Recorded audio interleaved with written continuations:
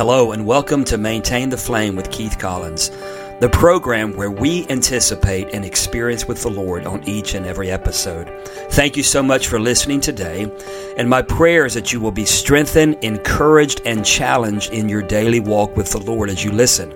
The primary purpose for this program is to be a source of inspirational truth that will not only awaken a deeper hunger within you for more of God, but also a source of encouragement when it comes to maintaining a deep passion for the Lord. Leviticus 6:12 says, "The fire on the altar must be kept burning, it must not go out." This Old Testament verse spoke into the sacrificial burnt offering practices of the temple, and it reflects the fact that we as the bride of Christ are now the temple of the Holy Spirit. Therefore, we have a responsibility to steward our walk with God and to maintain His flame that He has ignited in our hearts.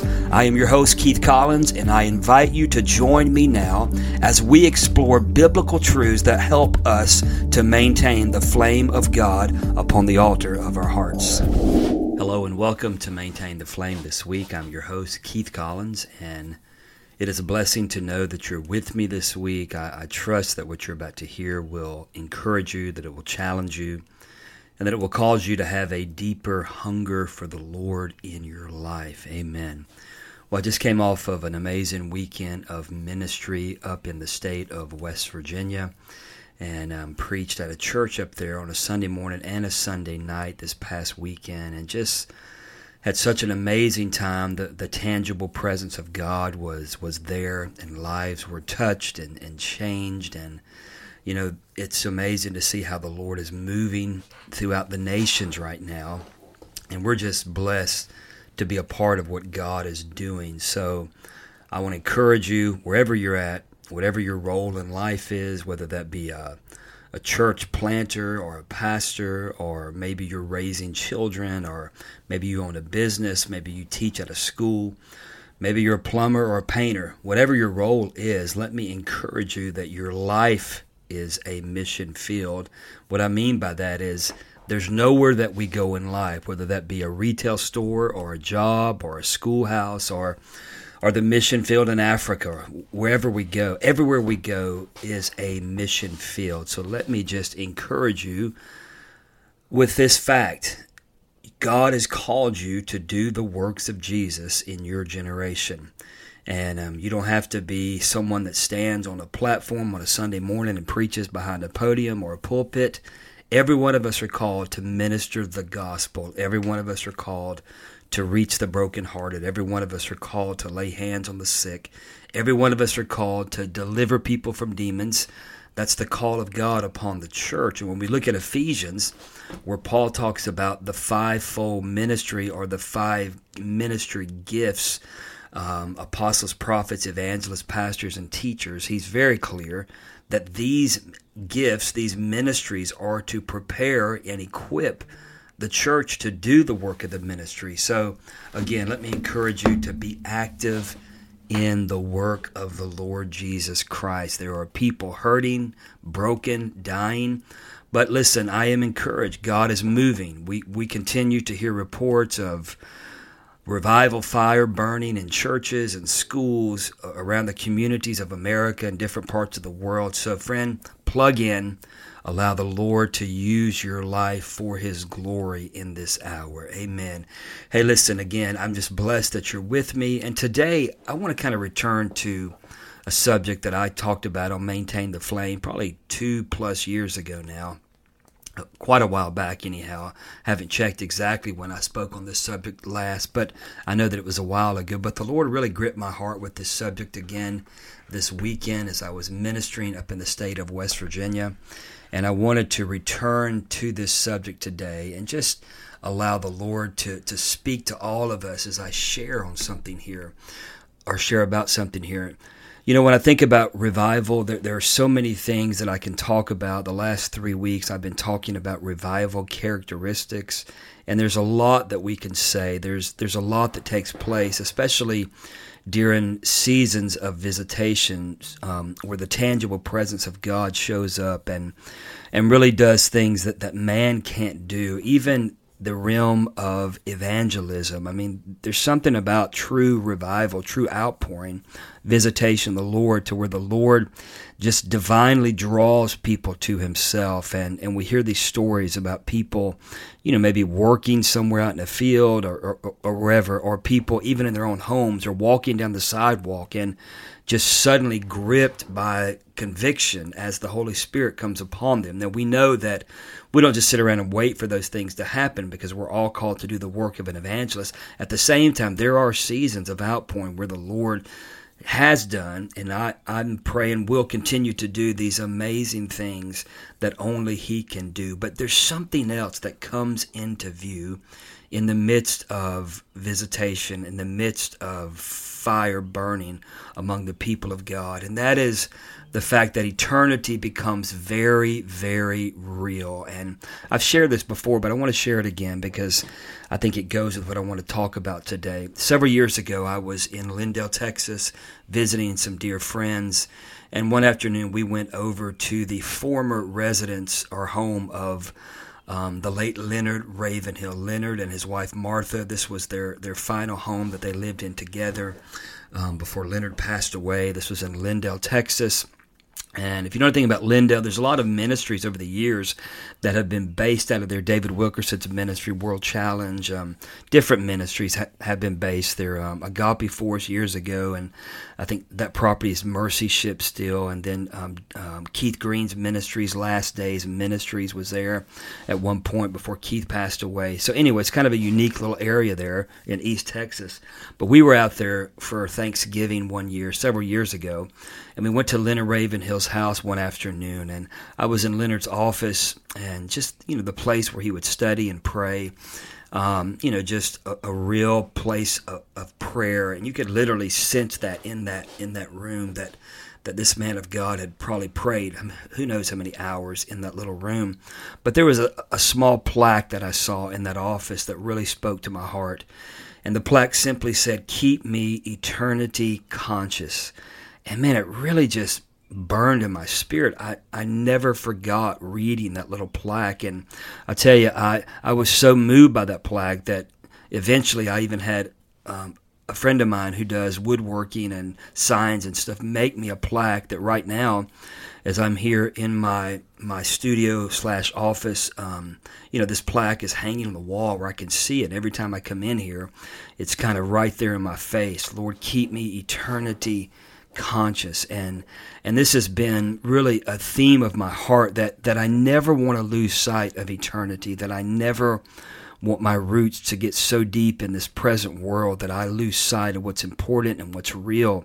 And Paul's very clear that our passions, our desires, our investment should be eternal, and that we should not allow ourselves to get mixed up in the spirit of the world that we live in the age that we live in. The Bible is clear that we are in the world, but we are not of the world, that we're a people, we're really pilgrims, we're passing through this increment of time, however long that might be for us individually. It could be 100 years, could be 50 years, could be 75.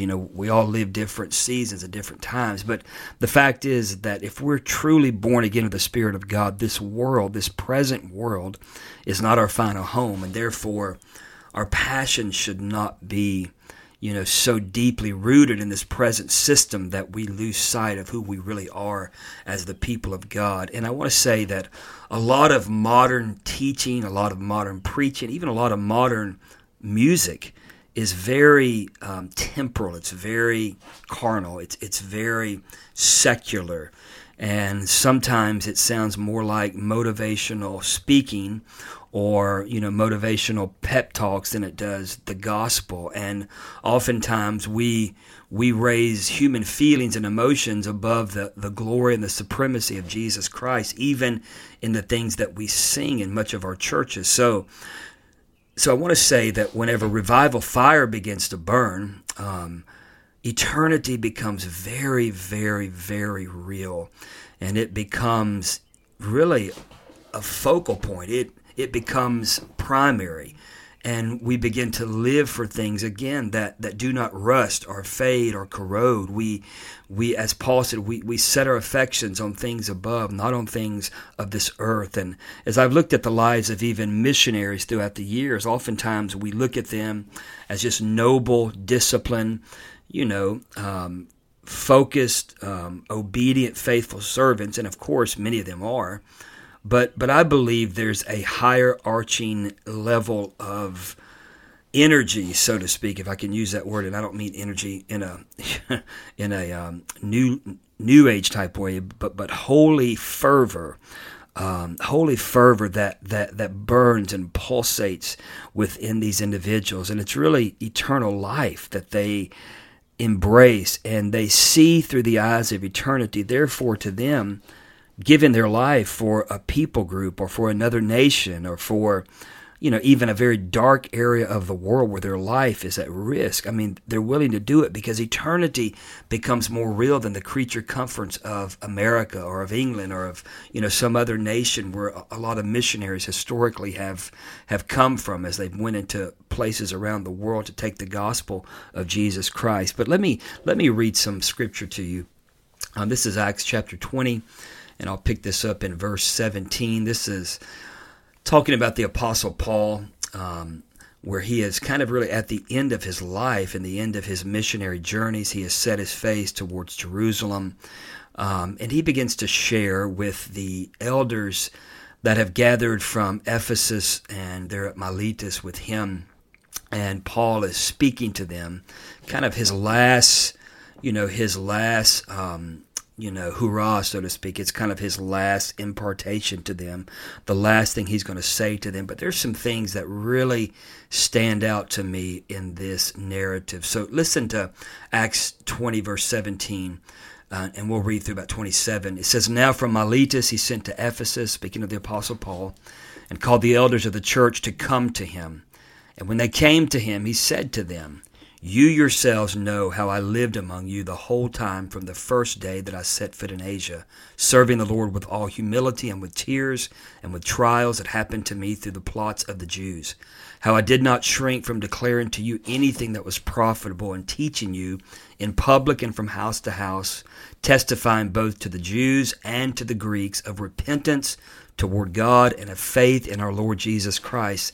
And listen to what he says here. "And now behold, I'm going to Jerusalem, constrained by the Holy Spirit, not knowing what will happen to me there, except that the Holy Spirit testifies to me in every city that imprisonment and afflictions or tribulation await me." But listen to what he says. "But I do not account my life of any value, nor as precious to myself, if only I may finish my course and the ministry that I received from the Lord Jesus to testify to the gospel of the grace of God. And now behold, I know that none of you among whom I have gone about proclaiming the kingdom will see my face again. Therefore, I testify to you this day that I am innocent of the blood of all, for I did not shrink from declaring to you the whole counsel of God." What a powerful picture that we see here as Paul stands before these elders from Ephesus, and he begins to share with them, listen, the Holy Spirit has warned me and shown me that persecution, that tribulation, that affliction and imprisonment awaits me as I have set my face towards Jerusalem. And, logically, if any of us heard that, we would probably say, okay, is this really God? But Paul is so owned by eternity that he says, listen, these things, really, one translation says, these things do not even move me. I don't account my life of any value nor precious to myself. He said, listen, my passion is that I may finish the course, the ministry that the Lord gave to me to finish. And then he says, I'm not guilty of the blood of any man. So here is a man that is owned by eternity. Now, this is not a normal response to the fact that you're going into persecution. And of course, Paul's a man who had known persecution. He's a man who had known affliction. He was beat by the Jews 5 times with 39 lashes. He was beat to death one time almost and was left outside a city to die, and the Lord raised him up. He knew what it was to be in prison, to be in a dungeon, to be under house arrest, to be naked, to be hungry. He's a man that was shipwrecked. He said, everyone in Asia has turned their backs on me. And in 2 Corinthians chapter 4, he says this. He says, we don't lose heart. He said, though our outer self is wasting away, our inner self is being renewed day by day, for this light momentary affliction is preparing for us an eternal weight of glory beyond all comparison. Then he begins to talk about, the things that are unseen are actually more real than the things that are seen, or the things that are transient. So here is a man that even when he talks or refers to the incredible persecution and the incredible trials that he went through as a believer of the Lord Jesus Christ, he said these things were just light and they were momentary compared to the eternal weight of glory that is beyond all comparison. So he's not just your normal run-of-the-mill church person that shows up on a Sunday morning and maybe a Wednesday night a few times a month or a couple times a month. But no, here is a man who literally finds himself embraced with the fact that eternity is more real than the present age that we live in. And my friend, when the fire of God begins to burn in your heart, when the fire of God begins to burn in revival, you're going to find something out. Eternity comes into view. When I was at the School of Ministry in Pensacola, at the Brownsville Revival School of Ministry, Pensacola, Florida, and then, of course, Fire School of Ministry, especially in those seasons during the revival years from 95 to 2000 when the Lord was moving so mightily. And after the school was launched in the midst of the flames of revival, it was amazing to me, the people that would come into the School of Ministry. Many people, well above my age. I was around 30 years old at the time, but people in their 60s, people in their 50s, mid to late 40s, a lot of these people had successful careers or had been involved in different, businesses and owned businesses or whatever, but they were coming to this 2-year school to entrench themselves into being equipped and to being trained so that they could literally go out around the world and give the rest of their lives for the gospel of Jesus Christ. And, it's illogical. In America, of course, the American dream historically, and I know there's some things changing now culturally, but, I'm almost 55 years old. And, as a young person, as a man in my 20s and 30s,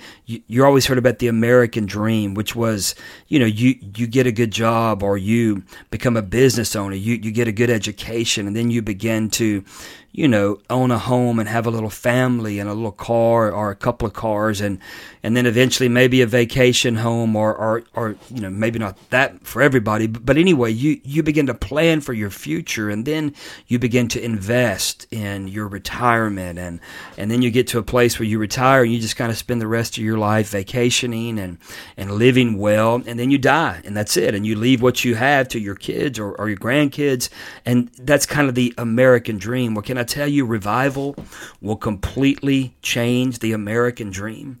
In other words, you begin to live for things of eternal value. You understand what Paul meant in Colossians chapter 3, where he said, if you have been raised with Christ, then seek those things that are above, or which are above, where Christ is seated at the right hand of God. Paul said, set your mind or set your affection on things that are above, and not on the things of this earth. For why? You have died, and your life is hidden with Christ in God. Friend, when you have an eternal paradigm, your priorities change, your goals change, your ambitions and your passions change. Again, as I would teach students that were, well beyond my years as far as age, and many of them had been successful and had owned businesses, or maybe had been a dentist or whatever. These type of people were coming to the school, but they were so gripped with the reality of eternity that they had to make sure that the rest of their lives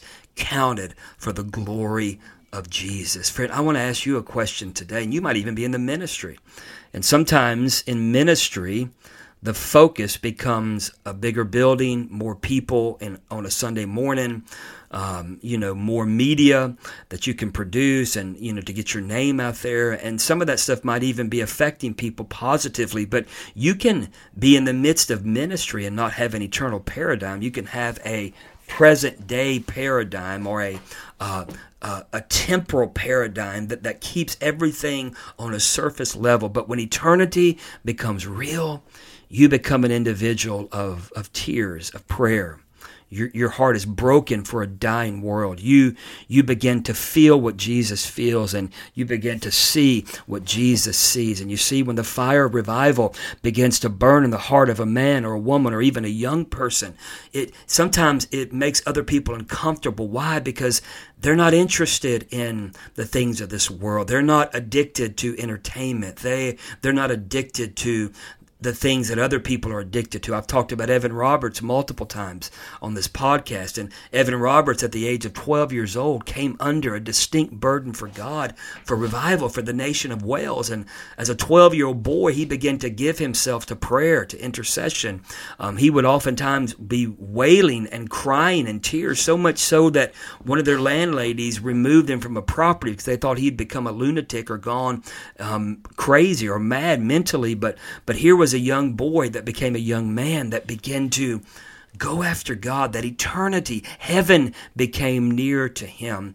And I'm convinced that many people in the church have no idea what I'm even talking about. I mean, they might understand it intellectually, but they've known few or maybe none that live with eternity in view, and therefore their entire paradigm, their entire perception of Christianity is what they learn to do by way of default or learned Christian behavior patterns, but there's no passion, there's no zeal, there's no prayer, there's no burden for the lost, there's no desire to reach other people with the gospel, and the gospel becomes something that is all about how we feel and what we have and how the Lord blesses us. And friend, that is not the gospel. Listen, a primary distinctive of the early church and even the original apostles, who were all martyred for the faith except for John, and they boiled him in oil according to history,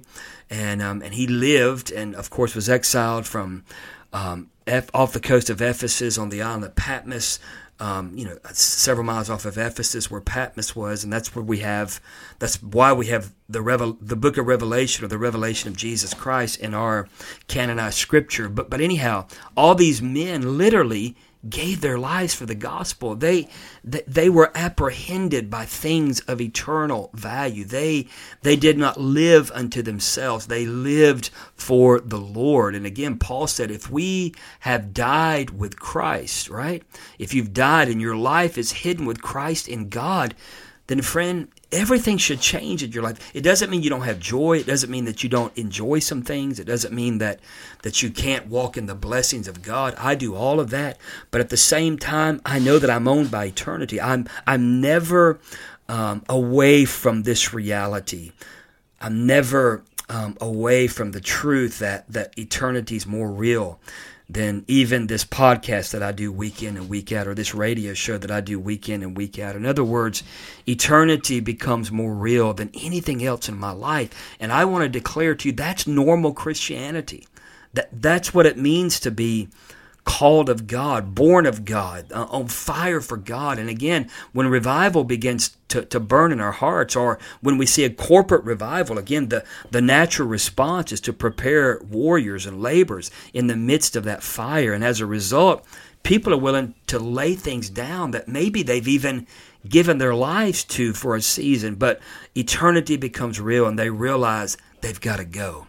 They've got to take the gospel to the lost, to the hurting, to the deceived, to the broken. Listen, their lives become so consumed, and they learn to maintain a passion for the Lord in a way that goes beyond mere devotion and Christian discipline. Jesus becomes everything to them. He's their first love, and this reality fuels their existence on every single level. Listen, through their existence and their experience of revival in their heart, they begin to realize that they are those that have been purchased by the Lord.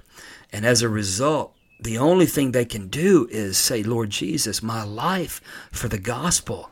Lord, send me. Here I am. Send me, as Isaiah said in that passage in the book of Isaiah, Lord, when he saw and beheld the glory of the Lord, the holiness of the Lord lifted up, high and lifted up. He said, woe is me. He recognized he was a man of unclean lips, but as he was purified by the coals from the altar, he said, Lord, send me. You see, there's something about an eternal paradigm where we become a people that are willing to be sent. We understand James 4:14, where the Apostle James says, for what is your life? It is even a vapor. One translation says a mist that appears for a little time and then it just vanishes away. So we embrace this increment of time, and we say, Lord Jesus, whatever that looks like, wherever you want to send me, however I'm supposed to go, Lord, you lead the way. We want to become like Paul. Lord, I want to finish the course. I want to fulfill the ministry that you've called me to do. Lord, I don't want the blood of anyone on my hands because I live for myself, because I was more interested in my blessing and my comfort and my personal wealth and all the things that we get so sucked into in modern culture. No, we begin to live for things that are of eternal value. And listen, oftentimes in modern church culture, we acclimate to earthly, carnal surroundings, which in turn become more real to us than things of eternity. We fall into that trap and cycle of only living for the temporal, and we lose sight of what's really valuable. The late Leonard Ravenhill asked this question once. He said, are the things you're living for worth Christ dying for? Friend, that's the question today. Are the things you're living for today really worth Christ dying for? Listen, we've heard this many times, or I have. I've never seen anyone in a hearse, a dead body in a hearse with a U-Haul trailer behind them on the way to the cemetery. Once this life is over, it's over. Once it's done, it's done. There was a missionary named Nate Saint. He, along with Jim Elliot and others, were martyred years ago in the 1950s. But listen to what he said, and I'll read this in closing. He said, and the people who don't know the Lord ask, why is it that we are willing to waste our lives as missionaries? They forget that they too are expending their lives. And when the bubble bursts, they will have nothing of eternal significance to show for the years they have wasted. Friend, if you're living for eternity, there is no wasting a life. Thank you for listening today. Listen, you can visit our ministry at keith-collins.org. You can also find us at impactgf.org. I pray today that eternity becomes real to you, that the fire of God burns hotter and brighter in your life, and that, my friend, you realize you've got one life to live. That's it. We can't rewind life. You got one season, whether that's 30, 40, 50, or 100 years. Live well. Live worthy of the call of God, as the Apostle Paul said in Ephesians. And hey, I look forward to being back with you on Maintain the Flame next week. God bless. We love you. Keep burning for Jesus. Amen. Thank you so much for listening to Maintain the Flame with Keith Collins today. I trust that you've been blessed and encouraged as you've listened. And if you hunger for a greater passion for the Lord that will not dim or subside, then let me encourage you to listen weekly to episodes that will encourage you in your walk with God. To learn more about our ministry, you can visit us at keith-collins.org or impactgf.org. May the fire of God burn brighter and hotter in your life. God bless you.